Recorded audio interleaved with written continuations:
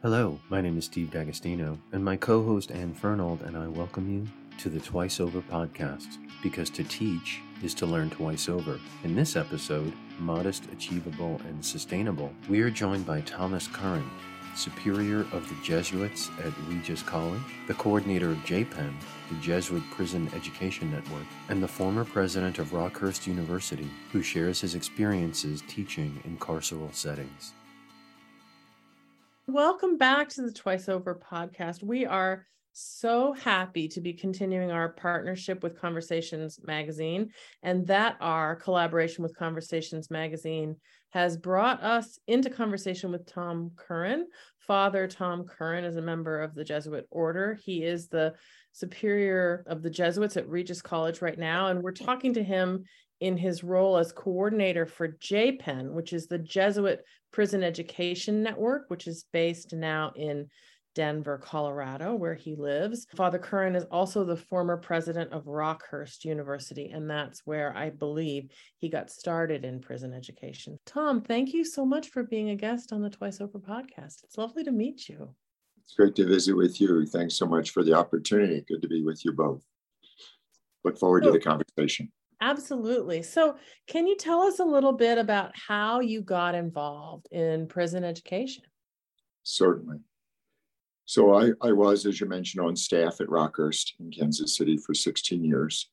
And while I was there, as all of us involved with Jesuit education, or trying to read the signs of the times to meet people where they are, act accordingly, and clearly attentive to the social issues, such things as wealth stripping, predatory lenders, that sort of thing. And so we started a prosperity center.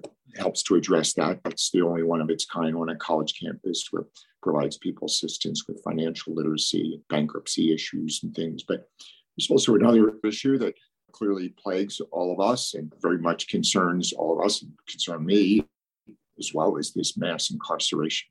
The notion that we have 5% of the world's population in the United States, but yet we have almost a quarter of the world's incarcerated. And why is that? Is that working for us? It was Ken Parker who was deriving the program and started the program with Mary Gould at St. Louis University in 2008 in prison education, called PET, Prison Education Program, to provide associate degrees, GED, and some programs in art. Ken had approached me exactly, I remember in December of 2014, saying that he heard that I was open to this. Father Larry Biondi, the president of St. Louis University at the time, encouraged him to have a conversation with me. So Ken reached out and said, Tom, we talked about mass incarceration and its ineffectiveness, and shared with me there's 21 correctional facilities in Missouri. 9 of them are for men and 2 are for women.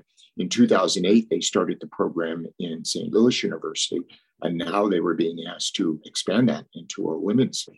There being only 2, the closest one to them was several hours away. But there was one just 2 hours, or there is one just about 2 hours from Rockhurst, called Chillicothe. So we talked for quite a while and agreed to continue that conversation and agreed to partner to see if that was possible.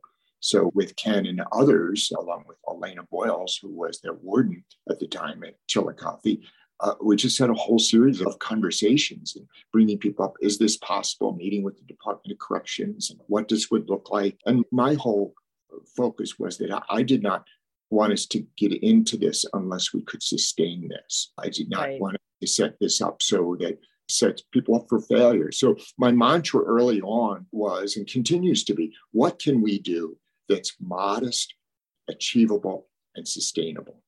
Modest, achievable, and sustainable. And that continues to be driving force of that. So how did that work out? Chillicothe Women's Facility, Chillicothe, Missouri. We've heard the expression, best thing since sliced bread. That's where it comes from.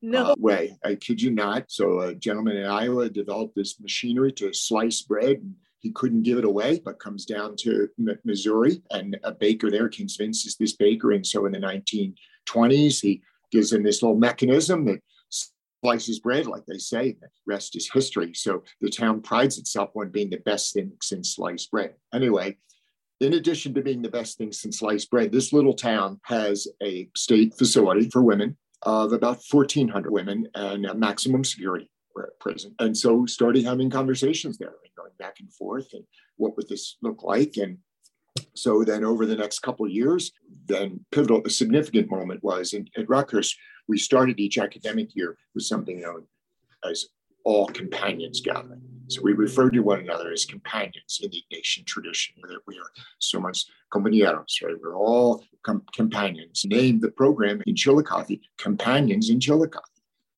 That's lovely. I love that. Yeah. Such a good word, right? To use the word companion is really elegant and so respectful.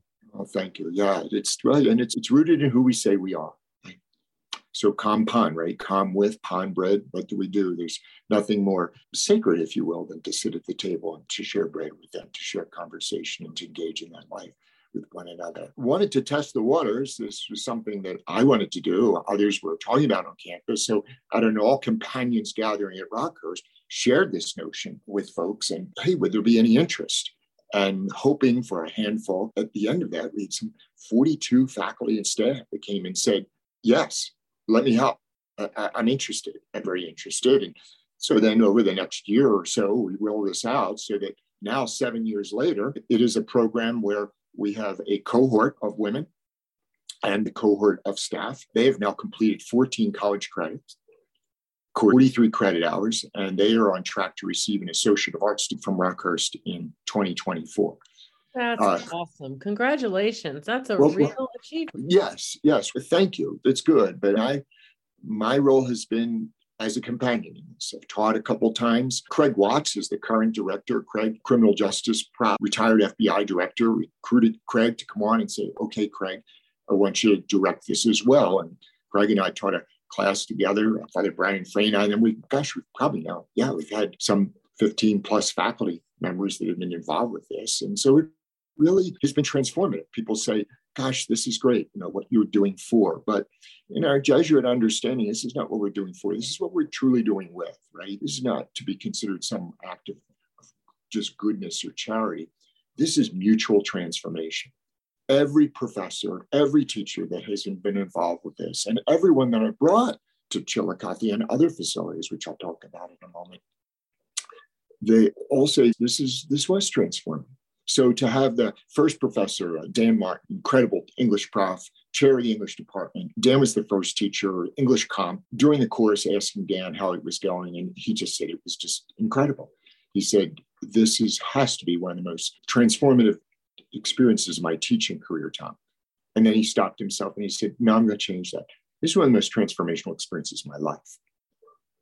Wow. And that is pretty consistent with what we hear, right? Folks say, gosh, these students are hungry. They read every one of the footnotes. They read every one of the questions. They come prepared. They're incredible students. It was my desire from early on that we not refer to them as offenders or incarcerated. I realize that's the language of the DOC, but it worked pretty hard to say, can we refer to them as students? Yes. They're students. And they said, well, think about that. I said, well, yeah, I really want you to think about that. Just we'll provide you t-shirts and that is not insignificant on several levels. One, as we all recall, right, getting ready for school, you have your school clothes or your school uniform, and you put on a clothing to give you a certain mindset. So this 3 or 4 hours a week, by wearing a Rockhurst t-shirt, I'm not thinking about being an offender or incarcerated. I'm thinking about being a student. And that was significant for the students there because as in many jurisdictions, just about all jurisdictions, you're limited in terms of your inventory of clothing, books, every possession. So they know how many t-shirts, how many pieces of underwear, socks, belts, everything. So in order to give someone a t-shirt, something will have to come out of their wardrobe. It's really saying, yes, I embrace this because this is part of my identity. And the students said to me, this is like gold. One student said to me, I never put this in the dryer. This is one of my most prized possessions. And you think, wow, what's this all over a $15 or $20 t-shirt? What is it? It's all about a gesture of sharing our shared human dignity, our shared humanity. And that's really what this is all about, is a practice in our shared humanity. So making some progress with this. And then Father Tom Green, the provincial of the UCS province, of which I'm a part, and I started having conversations about next step.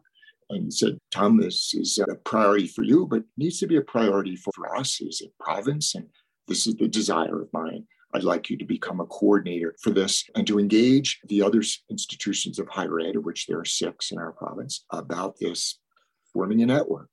And so in January of 2022, when we had our annual meeting of the presidents, provosts, mission folks, provincial and superiors, we launched this JPEN, saying, yes, let's do this together. Let's do this together for the purposes of best practices. How does one apply for Pell? How does one fundraise for this? How can we support one another in this? How can we do that? So now today, there are 7 Jesuit institutions that are aligned with a prison.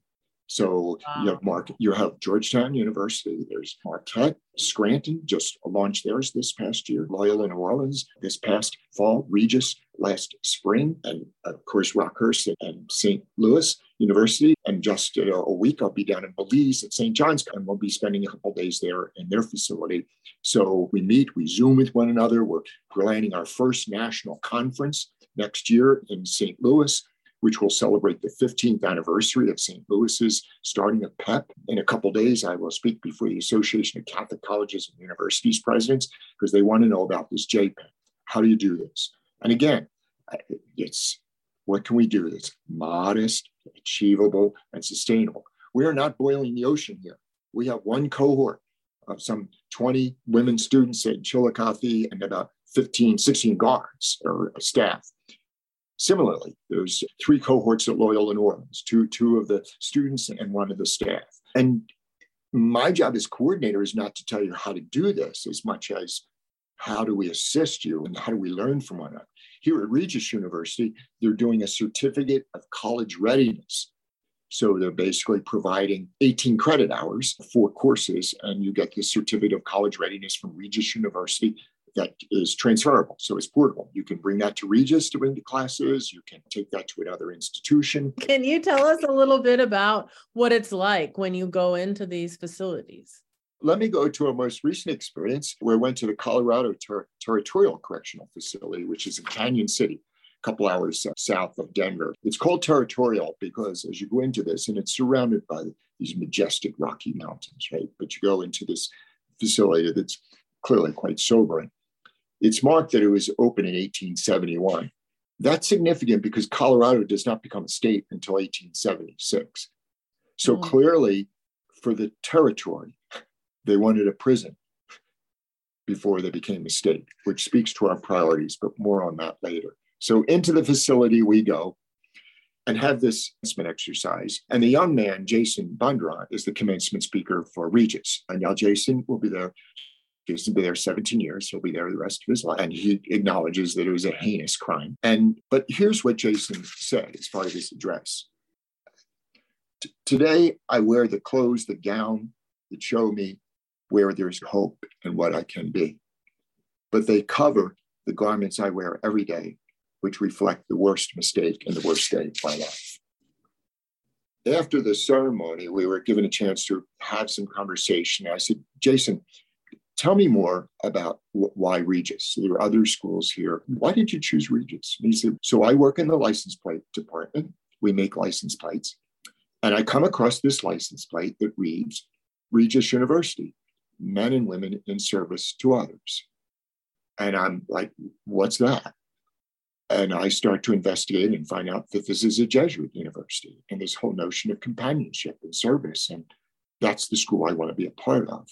Since then, this young man, just extraordinary intellect, a philosopher, said to me, no, I'm sold on this Jesuit way of proceeding. And I should share with you, I'm an atheist. Right. That's just one story. I'm thinking about what you said about what we wear and who we are, right? And yes. Academic robes and the vestments that you wear when you're serving at a mass or at a sacrament for someone, the collar, the prison uniform, right? And how the clothing that we wear communicates to the world something about who we are, but also who we can be, who we have been. And it's so powerful to think about what he said, because I want to believe that the outer garment, the academic robe, is maybe a truer representation than what he said, the inner garment, the prison uniform, because inside both of those garments are the man, right? The person. That's absolutely true. And as in the Christian tradition, right, we call the letter to the Colossians, put on the garment of Christ. And what is it to put on the garment of Christ? Is to recognize our shared humanity. Because all of this, in my estimation, is when we talk about rehabilitation, is it working? Well, in the department, in the efforts of our justice, we consider it a success when someone is released from prison. And if they've not committed a crime for 3 years, if they, what they say, desist in committing a crime for 3 years, then it's considered a statistical success. Okay. That's pretty low threshold and pretty sad, right? And is it partially due, or is it mainly due to the fact that we're not in the business of rehabilitation? Let's be honest. We're in the business of warehousing. Yes. We're not about focus upon a conversion. The conversion that needs to be focused upon is not a conversion to a particular religion. It's a conversion to humanity. It's truly a conversion to humanity, recognizing that we see one another as human. Now, you could say someone's committed a crime, someone's committed a serious crime, someone's committed a murder, yes, but no one act should define and should diminish the fact that we remain human. The perpetrator of the crime, we who have incarcerated, as well as the victim, the family's victim, do we not have an obligation to one another to recognize our shared humanity and bring folks back into the community? So sorry to be preachy about that. No, we're all educators, right? And educators believe in the possibility of human transformation and human improvement. Yeah. And that's part of why I think prison education is exciting, so important. It's such a shame that we haven't invested more of our energy in thinking about it, because for all of the reasons that you're describing. So I get the opportunity in traveling, to be with other directors, then to say, hey, can I go and spend a day or two? And of course, there's a whole protocol and security there. And now I'm working on my second VIC, a volunteer in corrections ID, so that I can't just walk in, but I can go and spend the time there as a visitor and teach a class. So most recently was over St. Louis University, and there in Bonne Terre, the facility that St. Louis University has been involved with now for 15 years. I had the opportunity to speak to a couple hours with a class, and wanted to hear from them what this notion of companionship, Jesuit education, and really spoke about how St. Louis University is a part of a network, and gave them the map and showed them, okay, when you hear something about the Final Four, Gonzaga, or Georgetown, or this, that's us. That's all of us. You're part of that's part of our world. You are a student of St. Louis University. You are a Jesuit product. You are a companion. We are in this together. And that resonates. And so what do I hear from the students? You saved my life. You saved my life. You're saving our life. And my response to that is perhaps, but I think it's more adequately expressed of we are saving one another's lives. Why are we in the prisons? We have to be. Why did we get into education? Ignatius agreed to that in 1548. There was a need, right? And so there's a need here. The need is not just to do education in the prison. The need is for us, for our transformation, for us to come to an understanding of our shared humanity. That to me is why we're there. And how can we do that? Again, we're not boiling the ocean here, but what can we do that's modest, achievable, and sustainable? So there I am in Bonne Terre, is a young man who's, again, going to spend the rest of his life, Keith, in Bonne Terre. Again, off the charts bright. Heinous crime. And we're talking philosophy, him in the class. And at the end of it, he sends me additional reflections on Plato and Aristotle. Just knock your socks off, which is really, any teacher would love this. But here's the other piece he shared with me. He entered Bonne Terre as a white supremacist. And now he's embracing this understanding of his humanity and his commitment to others. And he is, shall I say, a rock star among the others there in the way they look to him, and he models. That's just another story of a transformation. I could go on, but one more. Let's go to the other side of the state. Okay. Chillicothe, Missouri. Chillicothe, Missouri. So our companions in Chillicothe, the best thing since sliced bread. And there, a woman by the name of Lisa. And Lisa she and her lover decided to rub out her husband. about 27, 28 years ago. I can share this because it made national news, an egregious act against her father was a federal judge. She had two uncles that were attorneys. It's like, how'd this happen? She became estranged from her father and not talked to her father for years. When she started the program at Rockhurst, she wrote to her father and told him that she was now pursuing college and thought he'd like to know that. And would he be open to? He wrote to her, they reconnected. He wrote to me, thanked me, sent a little contribution for the program, and said, we are now engaged one another. I'm very proud of her and thank you for bringing us together. And 6 months later, he died. He died with being reconciled to her.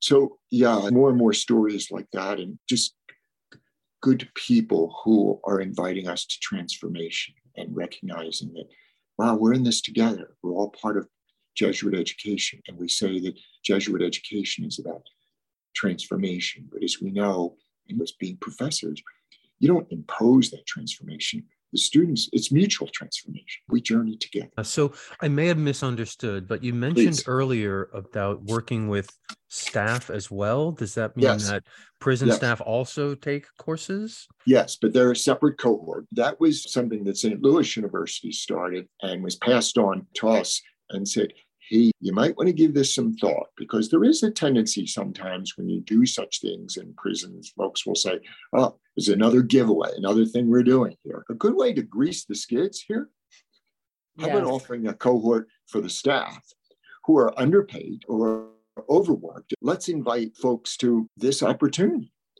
And they embrace it, and it works.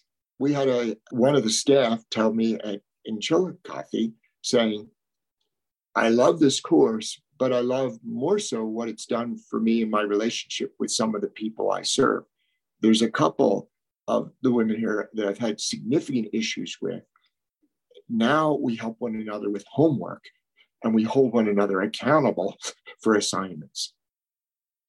Could we ask for anything more of our students? Yeah, it's a good thing to just say, it's an exercise in recognizing someone's human dignity. Have you or others offering this program, these courses, received pushback from people involved in the system? And if so, how have you responded to that? Or you basically really received with open arms, as it were? So when you come to the Department of Corrections, you need to be mindful of, okay, so we're coming from Regis or Fordham or Marquette or Rockhurst, right? And we're in the business of education. You're encountering the business of security. Right. That's their business, right? And you may say, I don't like it. That's their business, right? And so everything we want to do, it's not, oh gosh, yeah. Like, no, we have protocol, I have to follow security. Over time, it gets easier. When we first went to the facility in Missouri, you're going to do this, you're not going to do this, you're not going to do. Well, now there's relationships. We have relationships with the warden. We have relationships with the staff.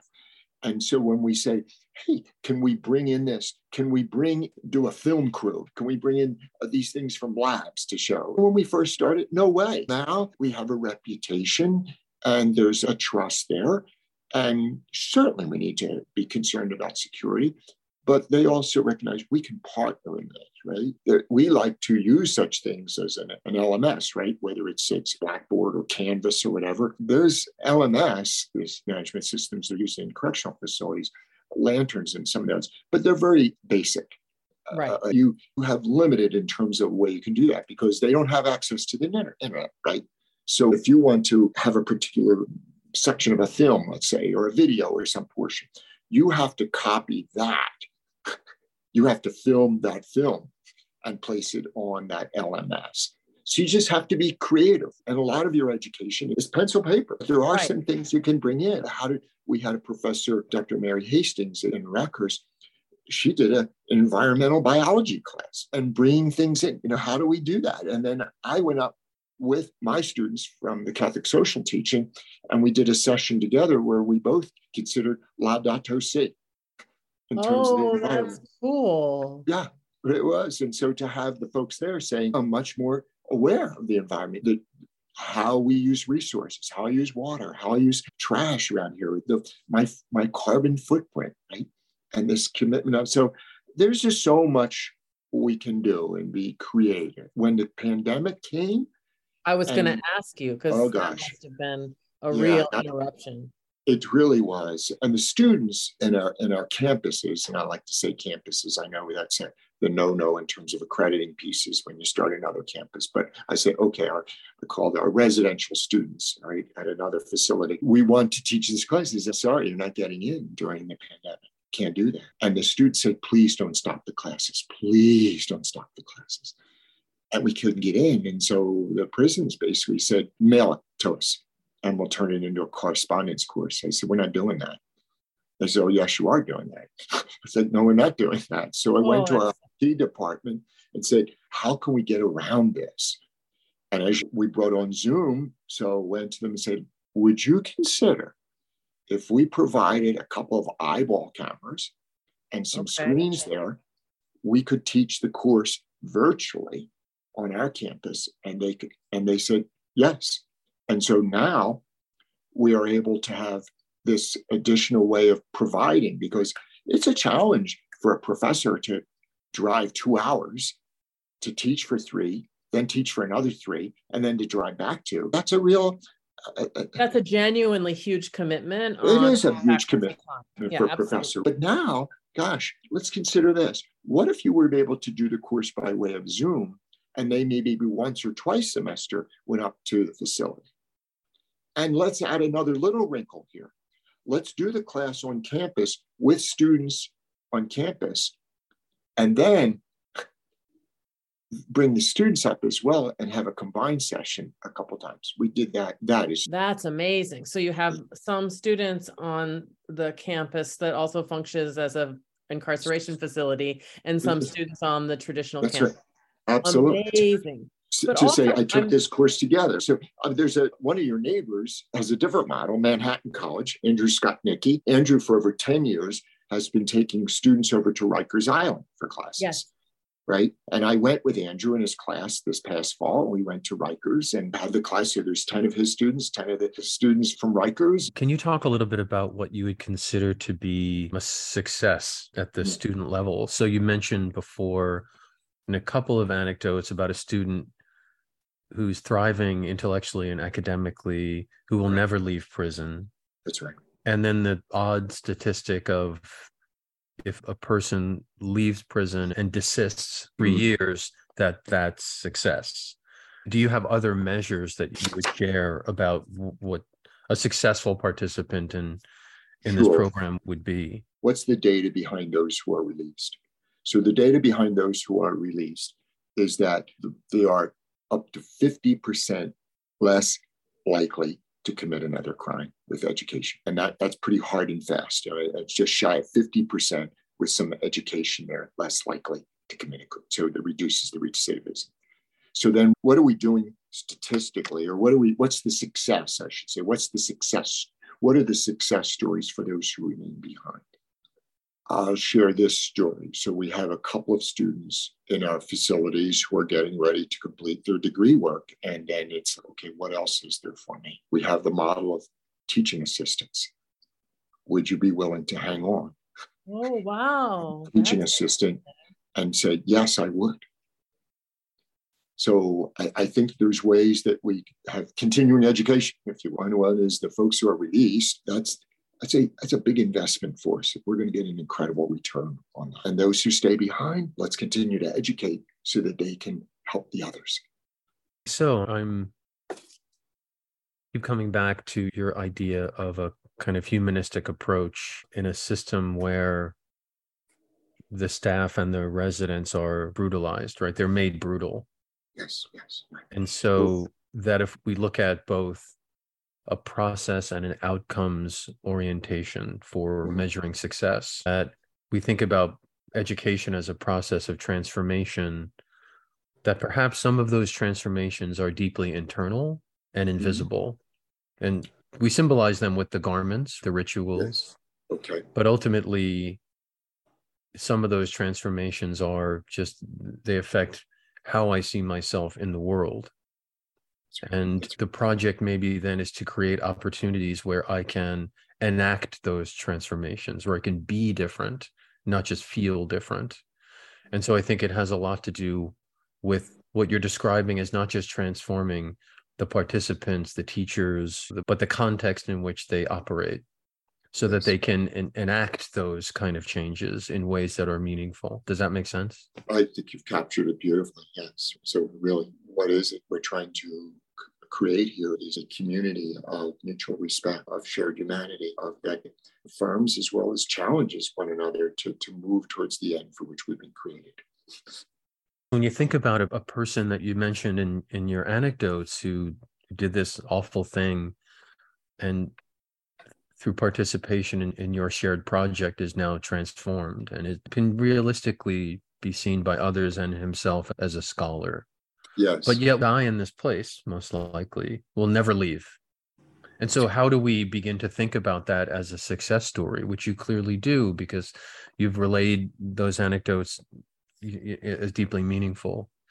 And I think sometimes we get lost in exit competencies and measures and like test scores and degree and credit accumulation. And I don't say that to devalue those things, or they're really important, but there are aspects of what we do as teachers and learners they're not reducible to quantitative data. They're just different in some way, and that doesn't render them less meaningful. No, absolutely. To your point about, we speak so much about process and outcome. What is it we desire? I think another question about that part of that is that how ought we to live? How are we to live together? So much of education has a way of softening and humanizing, forming, and that's why I think this is so meaningful to folks who teach in the prisons, because they say, this reminds me why I got into the business. We always close out our conversations by asking our guests to tell us about a teacher who's been meaningful in their lives. So I'm wondering if you have such a person in your life that you'd like to lift up and share a story about him or her. Oh, gosh. I don't know. I think back in grade school, there was a nun, Sister Rosaire, who just really opened me up to areas of study that I just never thought about. She taught science and taught music. Just someone who really says, no, this is worth considering. Think of teachers in high school and college, but I guess in law school, there were two professors, Dr. Ray Marson and Dr. David Granfield of Benedict, and they just really the way to contextualize things, the way to just to really dissect things into manageable questions. How do we frame the question, right? So I think that's really, so there are two pieces of it. The teachers that have gotten me to consider areas that I wasn't inclined to, and then the teachers who help you to distill things into the questions. And that's so much a part of our Jesuit way of proceeding, right? It's not about the content, but the questions upon the questions. How do we frame it? How do we frame it? So I love that. That's beautiful. The questions on the questions. Yeah, yes. So thank you both for this. I hope truly. Thank you. It's really so wonderful. much. Yeah. Thanks so much. Oh, you're welcome.